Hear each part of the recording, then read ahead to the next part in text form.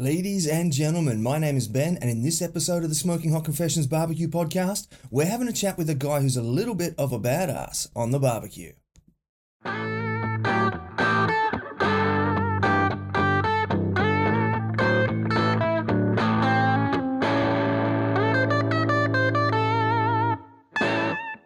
Hey family, hope you're well wherever you are and you got that thin blue smoke rolling. In today's episode, we're having a chat with Mikey from, or Big Willy as he's known, from Badass Barbecue, Michael Wilcox. It's going to be a ripper of a time, but before we get to that, I've just got a couple of announcements that I need to run by you first.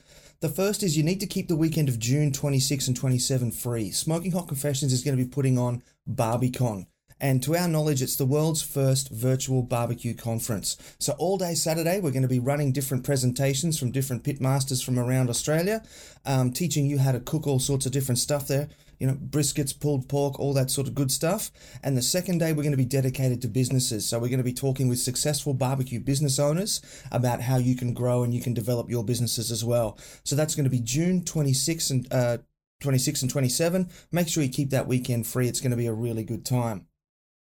Now, the next things that I need to tell you is that if you are at the start of your barbecue journey, we do have our Beginner's Guide to Real Barbecue available for you. It's a free mini ebook. It's over on the SmokingHotConfessions.com website. Have a bit of a look at the website. Have a bit of a click around. A pop-up window is going to appear. You can put your details in there, and then we'll shoot that little ebook straight out to you. Next, do come join us at the Smoking Hot Confessions barbecue community over on Facebook. It's a group, it's all about barbecue. We leave all the rubbish at the door and we just hang out and talk about Q. It's a really friendly, really nice bunch of people and we'd love for you to come join us. So let's make sure we see you there. Now, if you are joining us on YouTube today, give us a thumbs up, a subscribe and hit that little notification bell. If you're watching the replay later on Facebook, give it a like, a share and a comment and do make sure you follow us as well. If you're on IGTV, we love those cute little love hearts and a follow. And if you're listening to the Apple Podcasts audio version, make sure you give us a 5-star rating and review because that sort of stuff really does help us out. Okay, so now Big Willy from Badass Barbecue.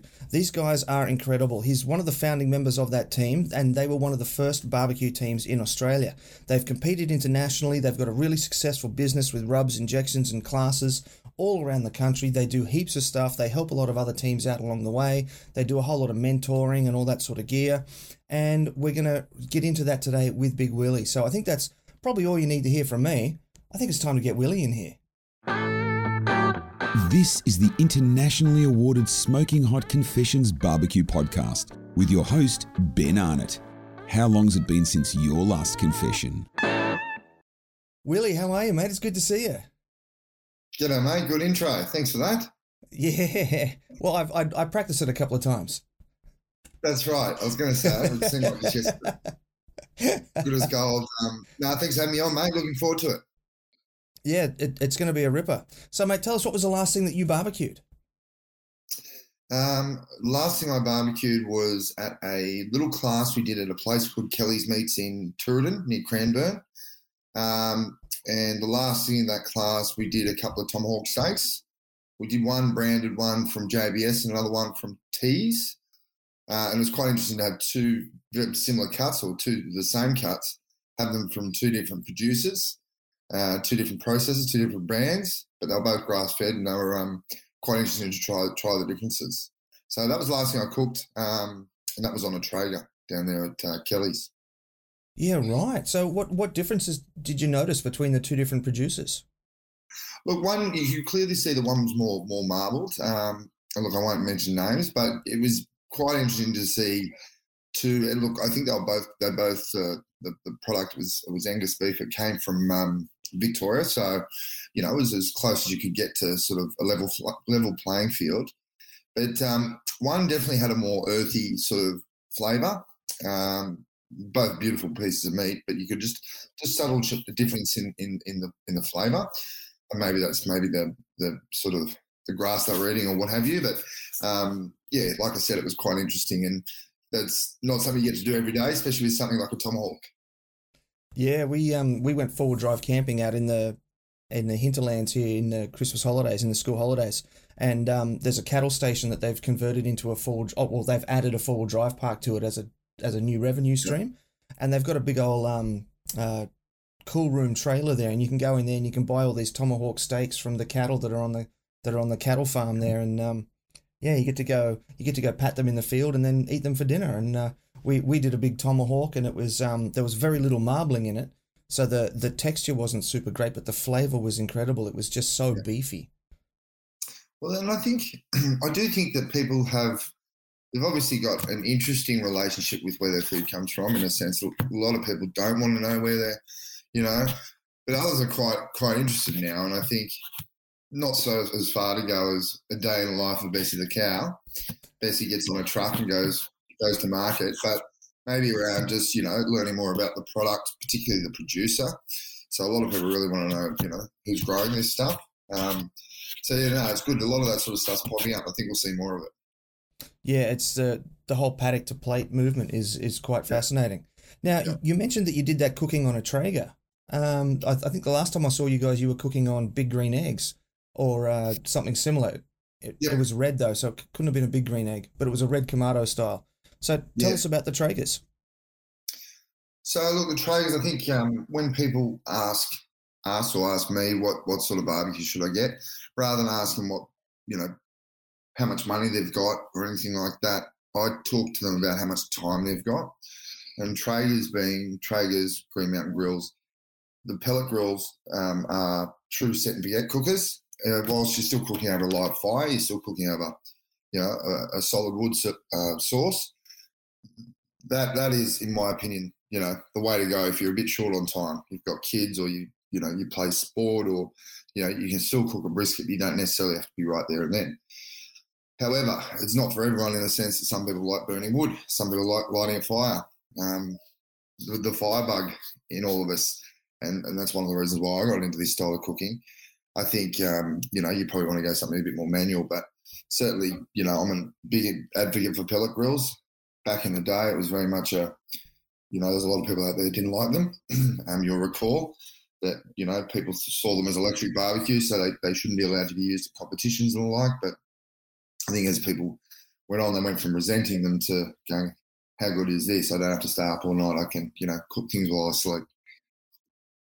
Yeah, I think we started to see a bit of an uptick in the barbecue scene in terms of the quality of the hand-in boxes once people started switching to pellets and drums, because they're able to get some more sleep.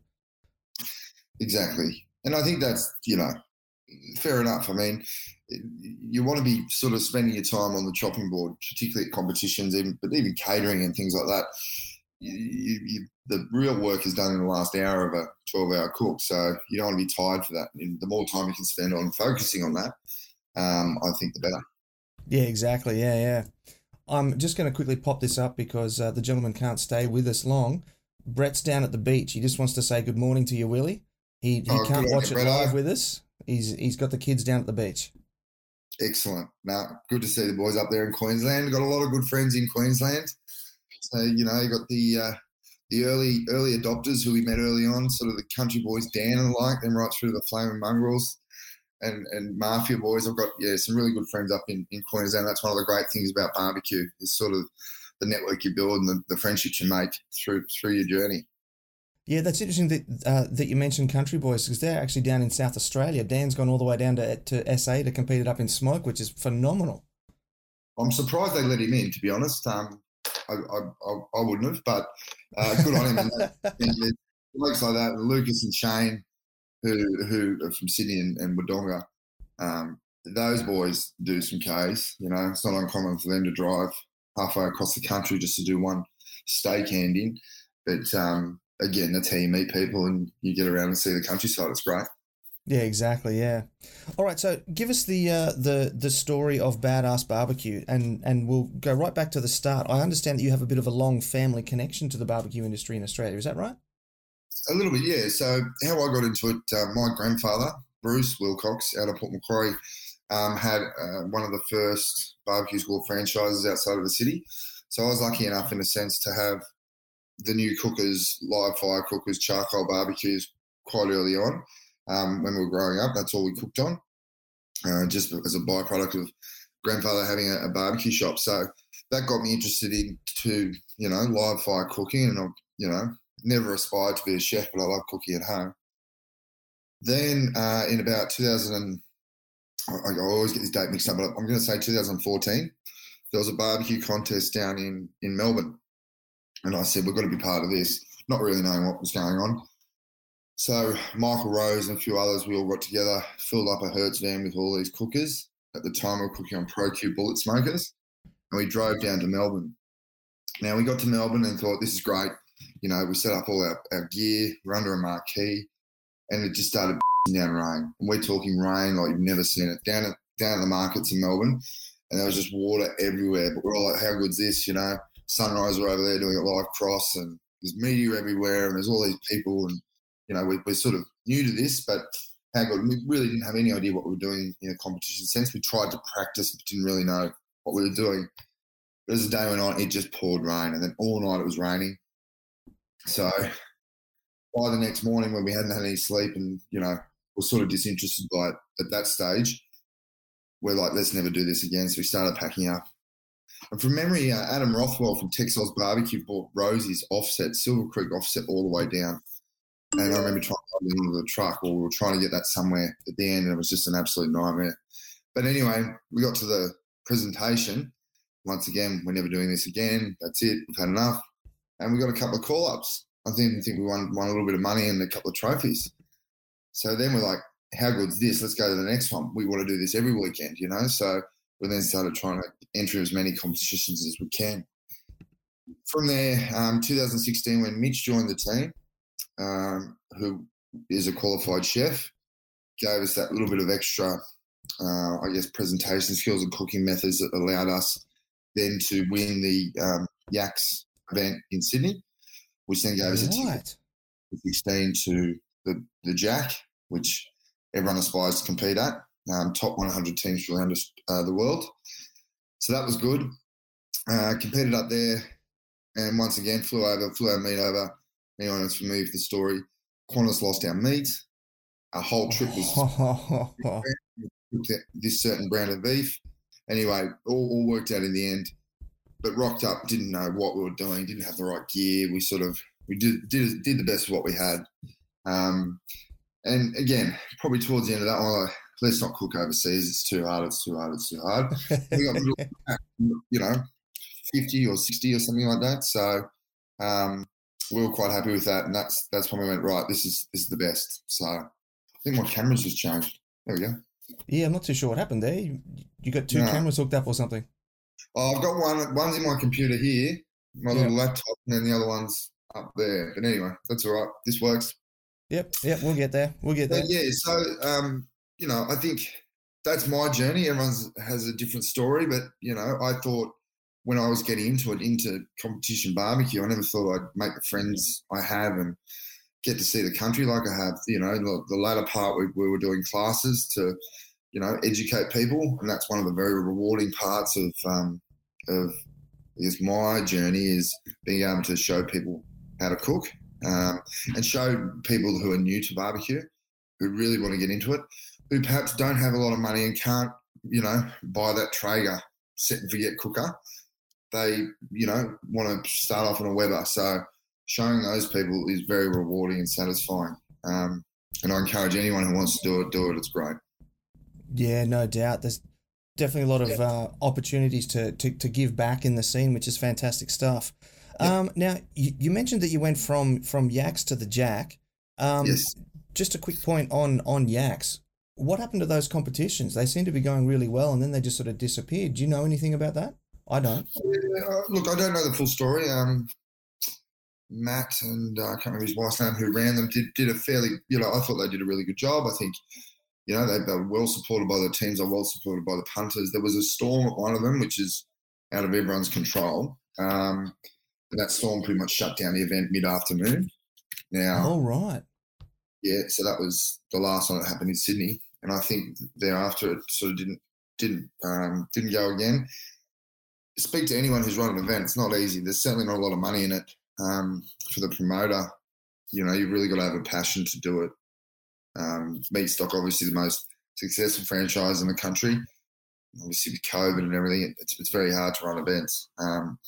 In fact, I'm down here in South Gippsland in Victoria. All I want to do is run a barbecue contest. I've probably been to more than most. and even like, I don't know where to start. Do you know what I mean?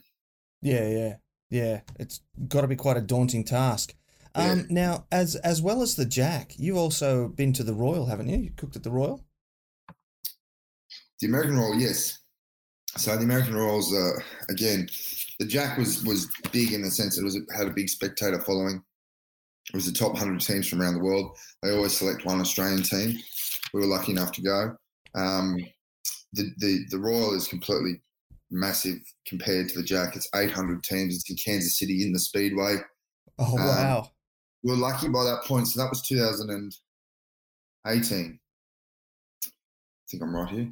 So 2018. So by that stage, a lot of the other Aussie teams were competing in America. So when we went over there, we had friends. You know, we had guys who could borrow stuff off. We had guys like Dan Barrett who we could lend stuff to because he literally just took us. That was it. You know, so it was great. It was really cool to be able to go over and have what they do. They would put all the Australian, New Zealand teams together. So we had a little, you know, and we did talk about it at the time. Next time we all go, you know, we'll set up Camp Australia, put the flags up and all that stuff because it is a bit of a party, that event. So it definitely makes it easy when you've got other blokes there to give you a hand. Like I said, when Mitch and I went to the Jack, we didn't know what we were doing, you know. We just rocked up and, you know, we got an RV and we think, you know, we didn't even know where to go. So I think in more recent times, it's great when you can go over there and compete with other people. And, you know, you got a bit of local support when you're over there. Yeah, that's got to be good. Yeah. And how did you go at the Royal? The Royal, I actually don't remember, but look, we did okay considering. We did miss a hand in. We were faffing about in the tent and we missed the pork hand in on the first day, which was very unfortunate. But you know, you never really go to those things to try and win. You obviously try and do as well as you can, but when there's 800 teams and hundreds of judges, it's probably pretty tricky to sort of, you know, expect to land in the top, you know, 50 or whatever it might be. However, I always criticise that too many judges, too much margin for error, but the same teams win every time. So, you know, it's you can criticise and say, oh, the judging system must work because the good teams always win. You don't get these wild cards. Like Badass Baby in Australia just won 2 categories. How good. It doesn't happen like that. It's, you know, it's your top name guys that win repeatedly at those sort of events. So the system must work. Yeah, I dare say so, yeah. So was it the Jack then that you won all those awards? So the Jack, we ended up, so the Yak Sales, we won Grand Champion to be eligible to go to the Jack. And that, so that was the entry ticket. So you had to have won a KCBS event in Australia to go into a ballot, which then you potentially could go into the draw for the Jack. So it was quite complicated, that process. We won it, so we were lucky. And then we did win some. I think we won some ribbons at the Jack for sort of those ancillary categories. We didn't actually pick up any trophies there, but again, that was probably one of the hardest things we've had to do is compete outside of a suitcase in another country. Very tricky.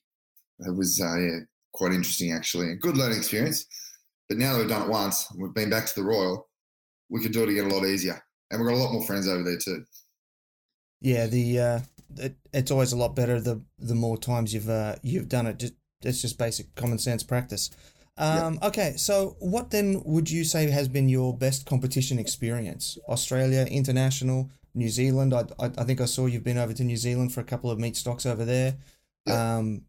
What's been your favourite or your most fun competition experience? It's a good question.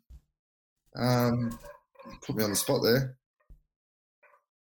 Look, I've always liked Meat Stock Auckland.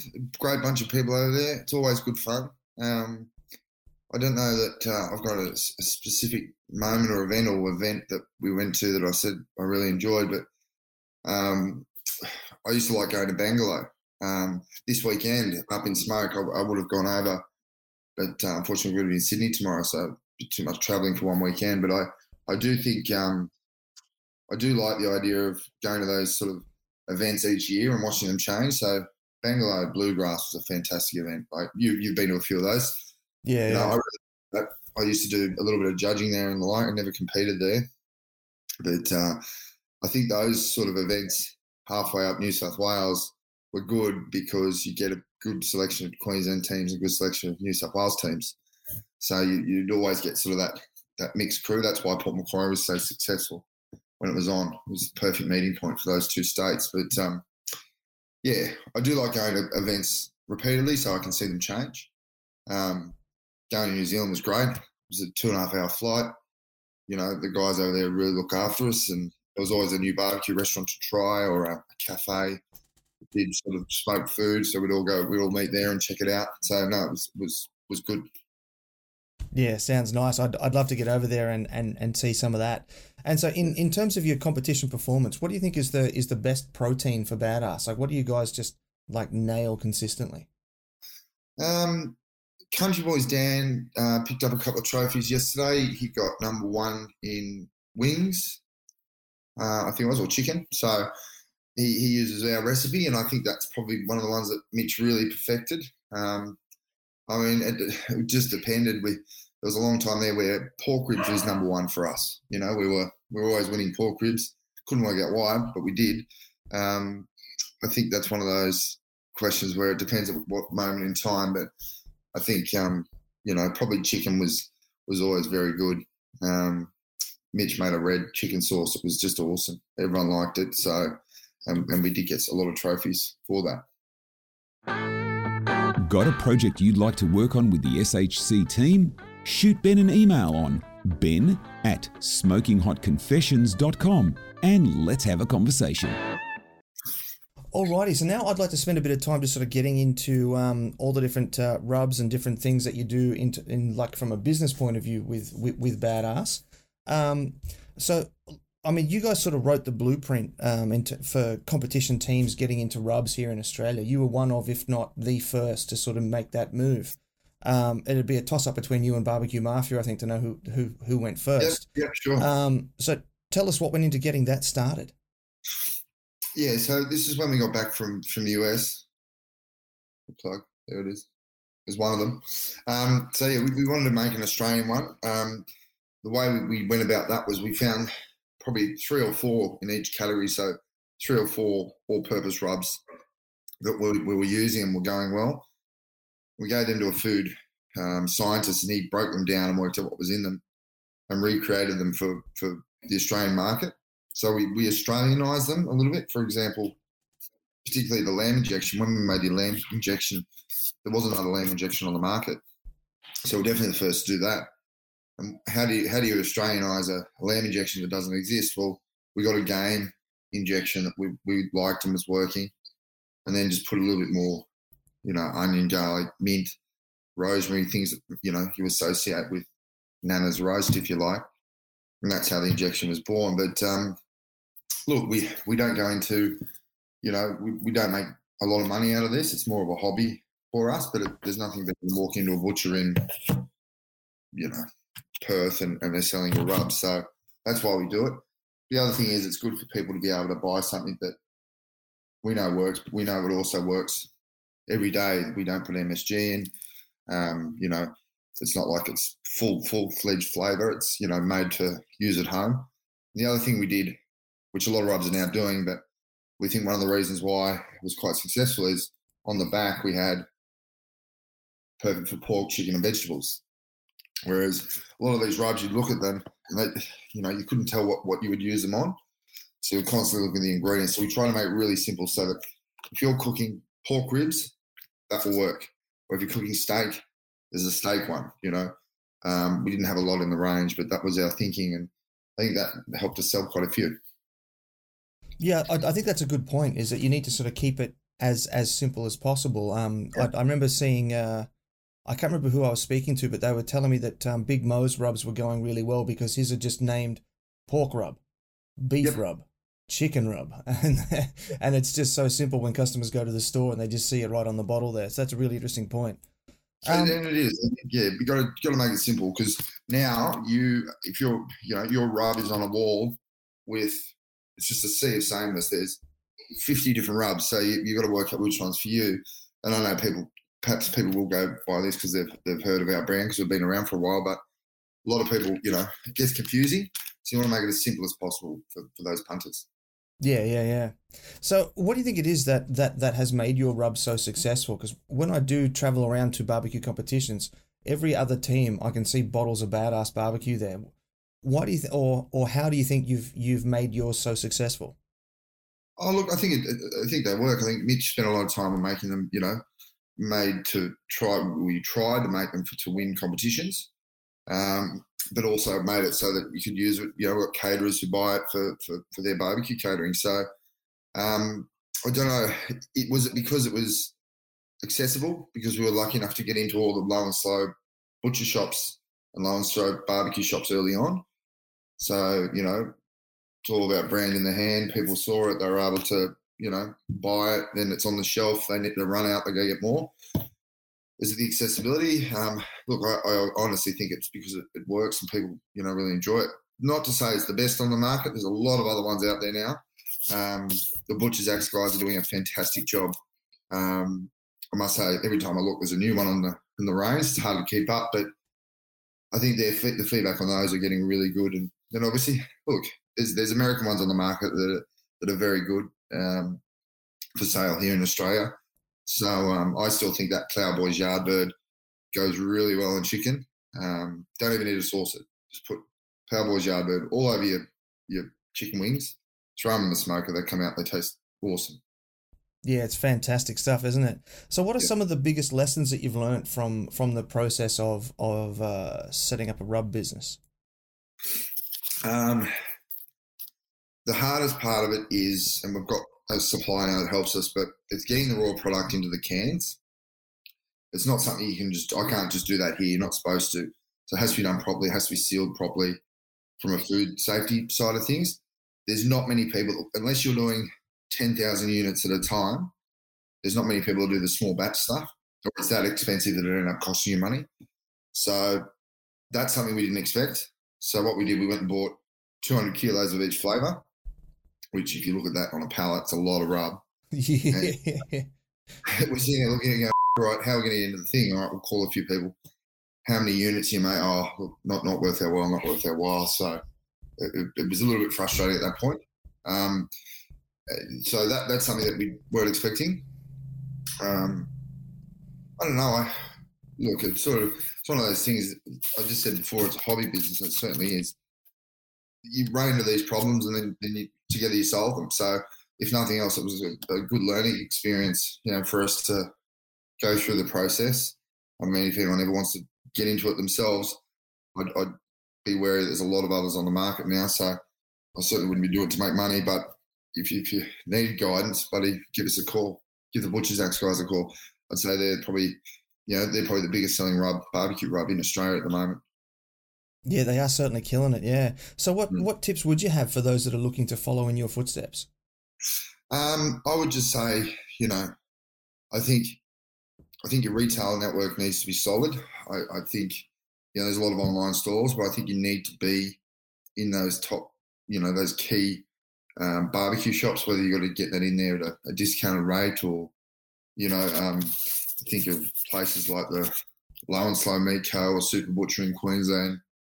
If you're down in Melbourne, you want to be in the Q Club or Kelly's or Cha Cha Cha. I think they're really important. Once you're in there, you should just start selling the product if it's a good rub. Just buying 1,000 cans of rub and then putting it on an unknown website and trying to sell them, I think would be very difficult. The other thing I would say is we sponsored a lot of teams in the sense we give them free product to use at events. They didn't have to use it, but here, Country Boys Dan, he helped us a lot early on. We helped him out, gave him product. He started winning. So obviously there's a lot more than just the rubs or the injections, but you'd have to say that, maybe that gave him the edge he needed to win. Country Boys has won almost, every comp that's been on the east coast of Australia. So he goes good. Yeah, he does very well, yeah. Now, just talking about injections, there's not a whole lot of people sort of outside competition teams who would sort of know what they are and what they're for. So could you give us a bit of an idea for what they do and why they're important? So, for example, our lamb injection, the reason we created that was to obviously have an injection on the market to add flavour, so boost up flavour when you're cooking, say, pulled meats or brisket. So with the lamb shoulder, we would put the lamb injection all the way through, and it'll just give that another level of flavour and a flavour profile that we sort of fine-tuned. I think I said earlier, a bit of rosemary, garlic, mint to give it that sort of that roast taste. And the reason you do that through an injection, not a rub, is with competition barbecue, each judge has one mouthful. So out of that piece of meat that big, that then got cooked down to that big, that much is going to get consumed by the judge. So you want to make sure you get flavour through that whole thing, so every mouthful is going to taste good. So that's the whole idea behind injections. No, not a lot of people use them outside competition barbecue, and I'll be honest, I wouldn't be injecting my meat at home. There's a good recipe from Mo Cason, who's been out to Australia a few times. He injects a pork shoulder with 1.25 litres of Coca-Cola, and that's his secret recipe. He does it during comp as well. I've actually tried that and it was very good. I think, yeah, that's a good little trade secret from Mo Cason. But, yeah, I think injections are best left with comp. However, barbecue is all about the theatre. So if it impresses your mates, you better do it. Yeah, you do see some of those. I've seen a couple of them here. They're like multi-point injectors, and you just sort of grab it in your fist, and it just looks like Wolverine, and you're punching that. Yeah. Yeah, that would be good for show it off. Yeah. Now, one of the other things that you guys do in terms of the business side of Badass Barbecue is you do a lot of classes. So, what do you like to teach in those classes? We got into that early on through our affiliation with Barbecues Galore, because we went to them with our hat in our hand and said, yeah, we've got no money, but we want to go and compete overseas. So they really helped us out, and they said, well, we can't just give you the money. You need to do some classes for us. So no worries. And the classes went from a few demos out the front of the stores to a full-fledged paid. We'd have a few beers. We'd do a 4-hour class, show people, from start to finish American-style barbecue. The idea of that was if you had never lit a barbecue before, you could come along, and by the end of it, you could be cooking low and slow barbecue. So it went from us selling classes of 20, we better put it up to 25. We'd sell them out. We better do it to 30. So a class of 30. Like I've sold that out that we need to do 2 days. So Rosie and I would be flying to Perth and doing a whole weekend of classes because there was demand there back when we were doing it. And still, we were always getting harassed to do classes, and I love doing it. It's just, you can only be in so many places at once. And that's what I say to people. One of the most satisfying things is teaching someone a new skill. And everyone's got it in them that has done a competition. They know a lot more than the person, who's trying to learn. So I really do think there's a need for more classes. I think people will get a lot of reward from doing them. And just lastly, I think the other thing you want to look at is how can you benefit from that, in the sense that can you work with your butcher and do classes at the butcher shop? So the upside for the butcher is he'll sell more meat, particularly low and slow meat, gets more people into that scene. He sells more meat, he's happy. It's things like that I think people need to think about. If you're trying to raise money to go to a competition in Whyalla, you want to, perhaps work with your sponsors, and butchers are usually a competition team sponsor, and see if you can help each other out. And that's a good way of nothing better than showing someone a new skill, like I said. But maybe there's some financial investment from the butcher shop to help you do it, which in turn helps you, progress in that competition scene. Yeah, absolutely. It's all about that quid pro quo, isn't it? Yeah. So you've done heaps of classes. You've been all around the country doing them. What's the best class you've ever done? Like, what's been the most fun, the largest, or I don't know? I'd have to say that there's a couple actually. We did a class, Rosie and I did a class in an unnamed barbecue store in Perth. And we had a lady and a guy who came who'd had a few drinks before, and the lady was actually sick in the class, which was quite funny. Oh. From the alcohol. Then we had one in Bundle in Queensland. We had to throw someone out because they were drunk. Now, we weren't feeding these people alcohol. They turn up drunk, by the way. One of my favourite classes, I did one down in Whyalla. which I just mentioned, funnily enough. Whyalla was probably my favourite class. It was just these guys, your typical low and slow crew, really down to earth, blokes. They all came along. I flew to Adelaide, got a lift with Rick Carr around to Whyalla. And it was just, the boys really, because nothing like that had ever come to Whyalla before, Very rarely did, a barbecue class down there. So I really enjoyed that. We were able to do a full, cook and show run the ins and outs. We stayed there that night. Not a bad little town. I'd like to go back one day. But as far as a class format, the one we had at the tail end of our relationship with Barbecues Galore was very much, we perfected the class. For your everyday punter who may be just dabbling, it was all about the intro to low and slow. It was the different types of cookers. Most importantly, it was the accessories. So things you needed to cook American-style barbecue at home. Then we roll through a couple of recipes, and we do a wrap-up and a Q&A. And the way we ran that class was just perfect. Everyone got to see the cooking process. We'd have everything pre-cooked, ready to go. So you'd actually do your 12-hour cook in 12 minutes. And everyone got, a lot of value out of those and never really got any complaints. The feedback was always good. Yeah, that sounds like a great class to go to, yeah. And so do you think that that's what makes badass classes so badass? Yeah, probably. I go to these classes sometimes. I did my first one for the year down here at Cranbourne, but it's funny, I use the same jokes, and I've started doing classes with Scott, and I've done classes with quite a few people, and they just look at me and roll their eyes because I roll out the same jokes every time. But I don't know, it's good fun. Everyone who does them with me loves doing them, and I'm hoping we'll be doing more this year. There was a bit of obviously a stop with COVID, no gatherings out in front of barbecue shops, unfortunately, but hopefully that'll go away shortly and we can get back into it. Yeah, fingers crossed, mate. Now, as we said before, you guys have really done a lot of pioneering here in Australia with your rubs and your injections and your classes as well. Where do you stand on people using the term masterclass? It seems to be a really popular term. It's no longer just a barbecue class; it's a masterclass. So where do you stand on the use of that word? Because I've heard some people get a bit. They think they feel like it's a bit controversial. Yeah, sure. Well, they're a bit precious about the word masterclass. Yeah.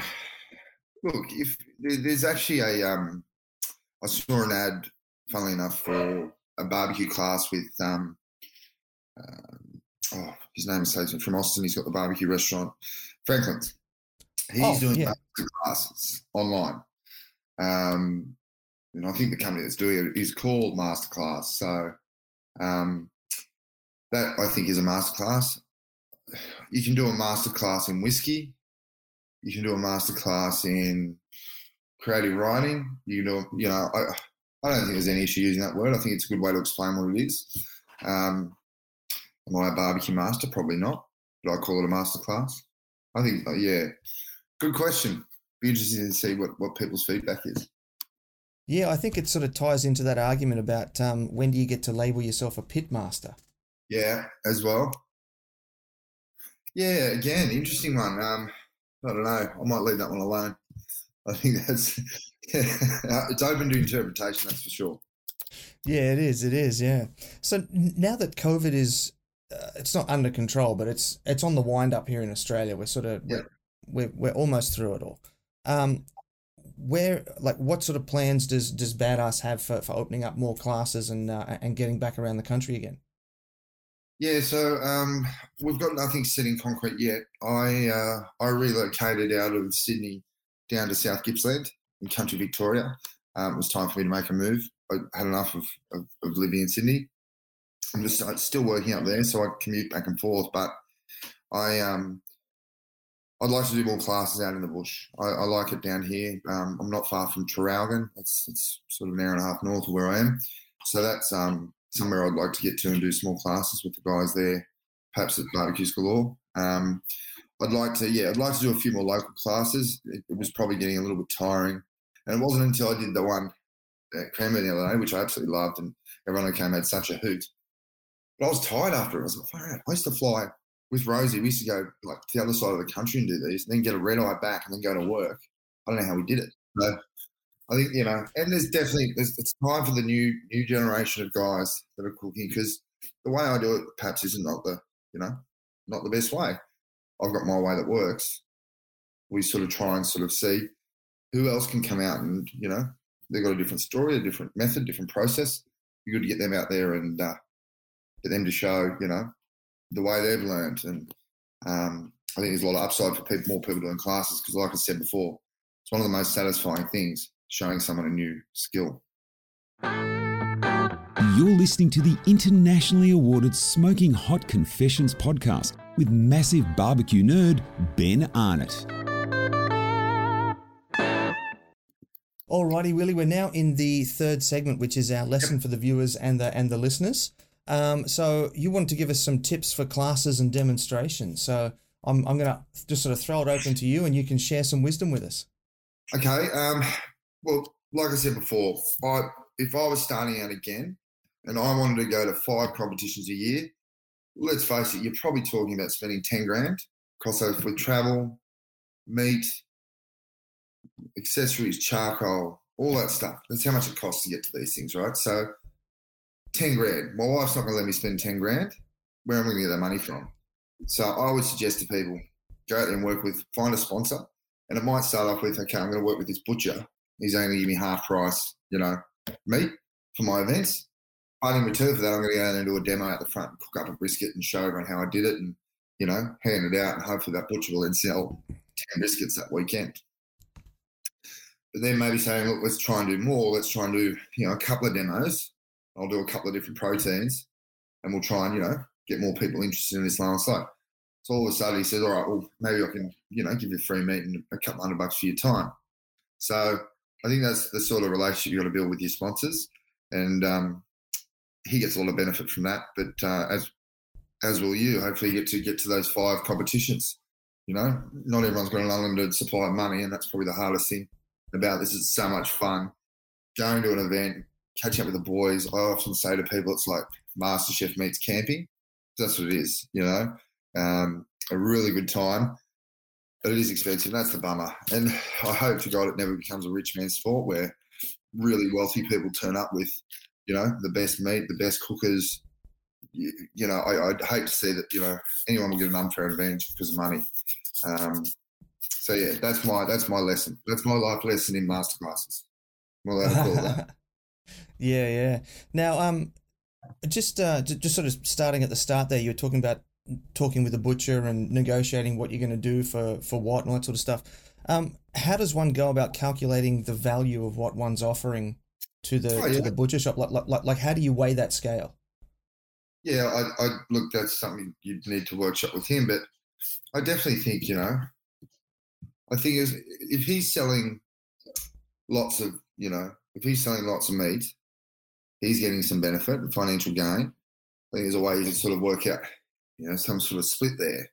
I personally think an introduction to low and slow masterclass, I reckon that should be around the $100 mark, just because I think that's fair. Now, that's not getting 5 courses of barbecue.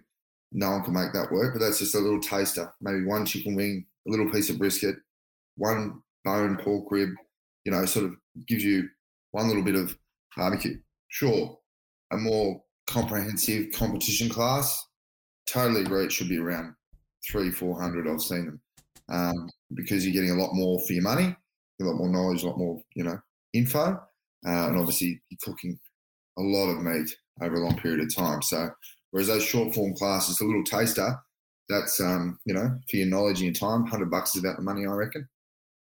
Yeah, very nice. And how do you go about planning a lesson? Like, what are some essentials? What are some things that the people try and pack into a lesson that they don't need to when they're creating these barbecue lessons of their own? Yeah, I think the one thing that always gets left out, which I think is really important, is accessories, things you can't live without. And the accessories on my list is an instant read thermometer, of course, good gloves, cotton gloves that go under your nitrile gloves, stuff like that. Explain to people You can get good foil at Costco, or there's some at Bunnings now as well.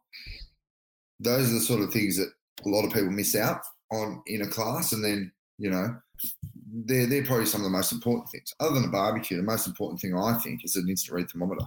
Whether you're cooking chicken or you're cooking steak or you're cooking brisket, there's a use for that, and that's the only thing that can tell you if it's, one, safe to eat, or two, medium rare, or the tenderness is right. So I think that's really important. I think those accessories are probably the most important in my view. Yeah, I did a presentation on the fly once at a barbecue competition where there was a fellow who was supposed to do a session, and he cancelled at the last minute. And I had all my gear there for when I was doing my cooking demonstrations, and I just laid all the gear out on the table, and I broke it down into wants, needs, and must-haves. Yeah. And just talked about that, and people loved it. They got to come up and have a look at everything and sort of pick it up and heft it for weight and feel it in their hands and stuff, and that worked really well. Just something as simple as an instant read thermometer. It doesn't even have to be instant read, just a meat thermometer. Still, you go like this, you stick it in, and it'll tell you if it's medium rare. They go, really? Well, yeah. That's it. It's easy. So, when people learn this stuff, they get a kick out of it. And yeah, I must say, there was probably a point where I didn't realise that's what they did. And once you learn that, it's like, I can cook a perfect steak every time. No worries. Yeah. Yep.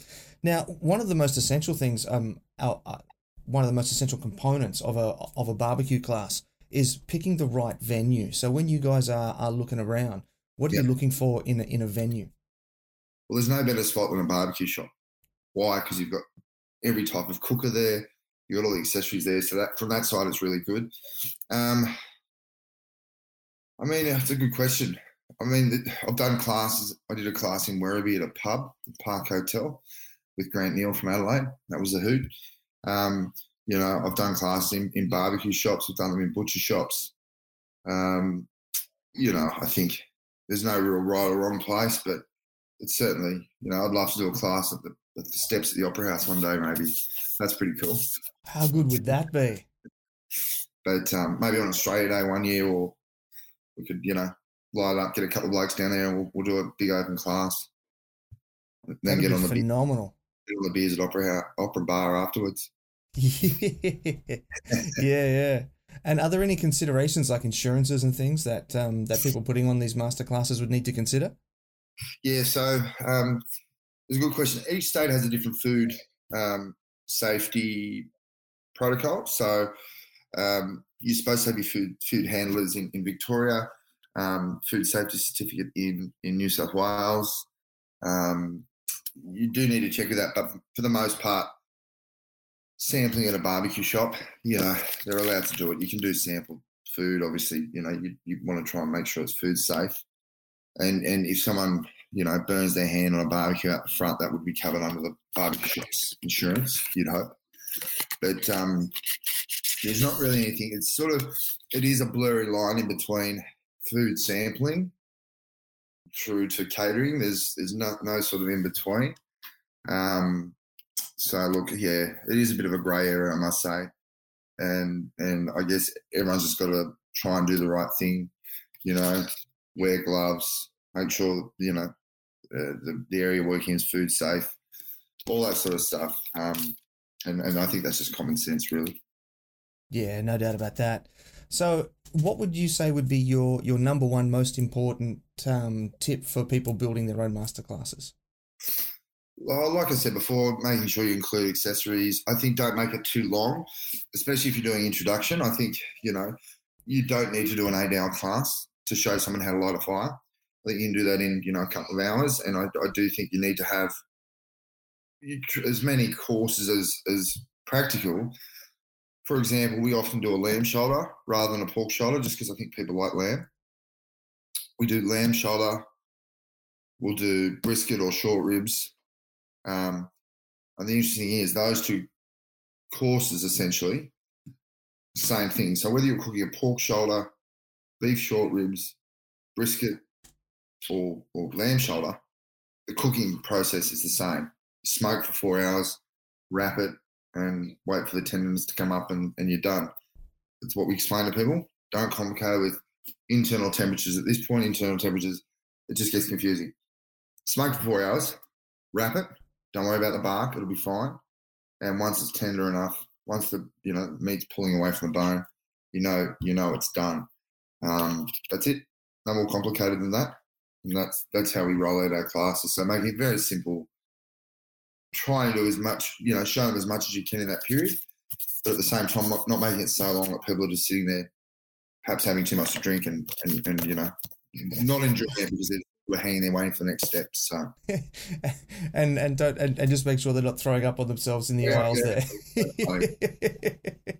How bad is our food? So. Yeah. Alrighty, so we're going to jump across now and have a look at some of the comments and questions that have been coming in. Okay. And the first one we've got here is from Macca Knife Rolls. He just says, "G'day, Willy. See you soon for a beer, I'm sure." I think he's feeling a bit cooped up with lockdown there.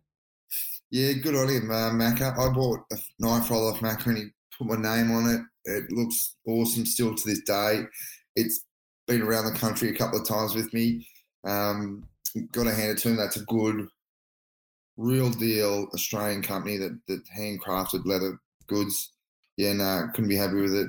He was so chuffed when he made up a couple of knife rolls for some of the celebrities that have come out over the years. Mo, Tuffy, all that. And they've all got one now. So, good on him. Always been a supporter of Macca. He's a good bloke. He is, yeah. I've got my knife rolls just sort of tucked under the edge of the desk here as well. They're absolute works of art. Beautiful stuff. Absolutely. Now, you did mention Butcher's Axe Barbecue there before, and Michael himself has actually dropped something in here for us. He said, "Big Willy, did you notice any differences in preferred cooking styles between the Jack and the Royal?" Now, that's an interesting question. It is. This is something we talked a lot about when we went to the Royal. So we were told that the Texas style or Tennessee style barbecue was, more salty, savory style of barbecue. And Kansas City was more sweet, saucy. That's what we were told. That's how we cooked to that. Whether or not, look, it was very hard to know how we went. Like I said, we missed one hand in. It's one of those things, but that's what everyone was telling us, So on one night when we were at the Jack, we went to Byron's Butt Ranch, they call it. So Byron's Butt Rub.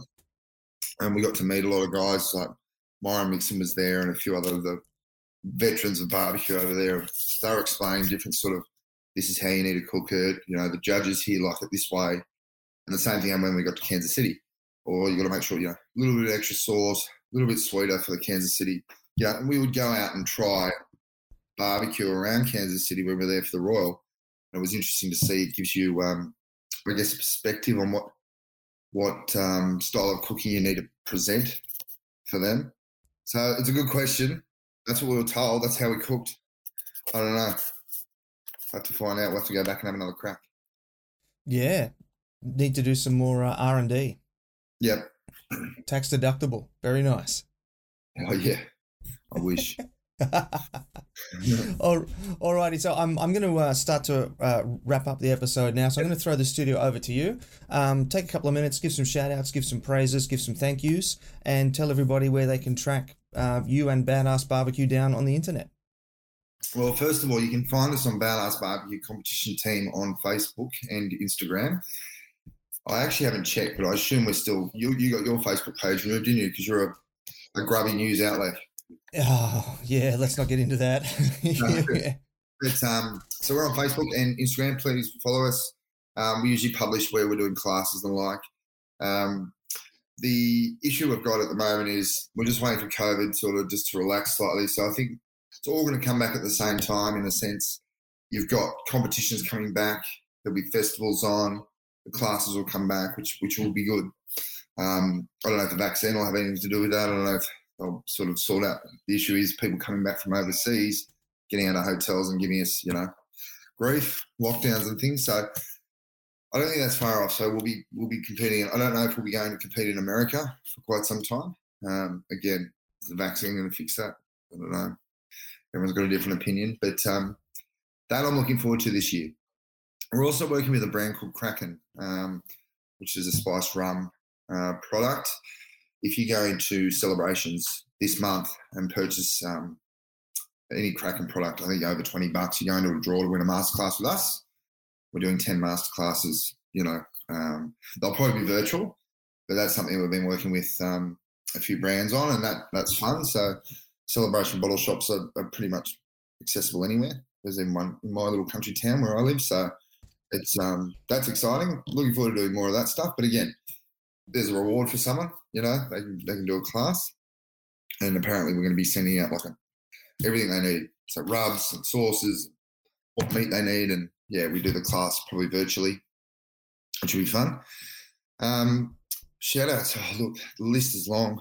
All I would say is I've met some of my best mates through barbecue, whether they're butchers or barbecue shop owners or fellow competitors or blokes who help me with the classes. There's hundreds of them. And that's one of the things I really like about, the whole barbecue scene. Good mix of people, interesting characters, a lot of smart people. I've noticed that the competition attracts often your IT guys, your accountant guys, people who, love following process, and that's something that's quite interesting. You notice that, everyone's got their gadgets and toys and tricks and techniques and stuff that they bring to these events. And then you've got the other end of the scale, which is your very much everyday Aussie that loves live fire cooking, loves drinking beers, loves the sound of their own voice.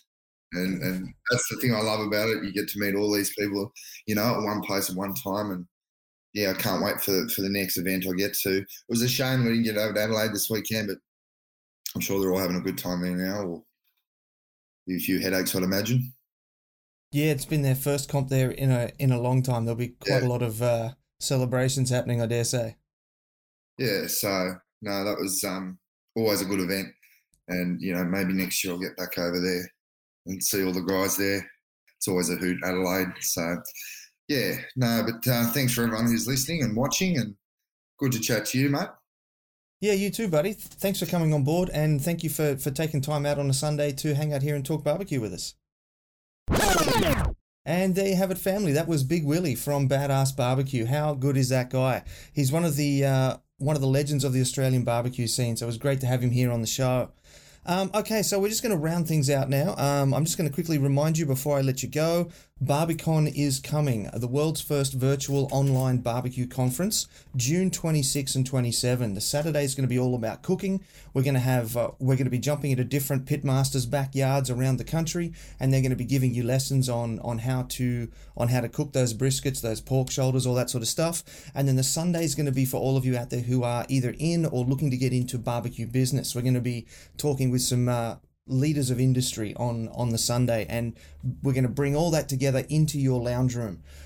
So I might have to put together some videos showing people how to connect their computers to their TVs or their phones to their TVs, something like that, because we would love for you to be able to just sort of kick back on the couch, grab some chicken wings, some ABTs, and join us for some barbecue wisdom. And just a last couple of quick reminders. The ebook is available for you over on the SmokingHotConfessions.com website. We've got the Facebook community, the Smoking Hot Confessions barbecue community. Come join us over there. It's a great group of people. And if you are watching on YouTube, Facebook, Instagram, do give us a like, a share, and a comment. We love all that sort of stuff, and it really does help us to spread our message and help us share the word of barbecue further, because it does trip the algorithms, and all of those different platforms will push us further out there. And that's about it. That's all I got for you today. So until next time, take care of each other and keep on queuing.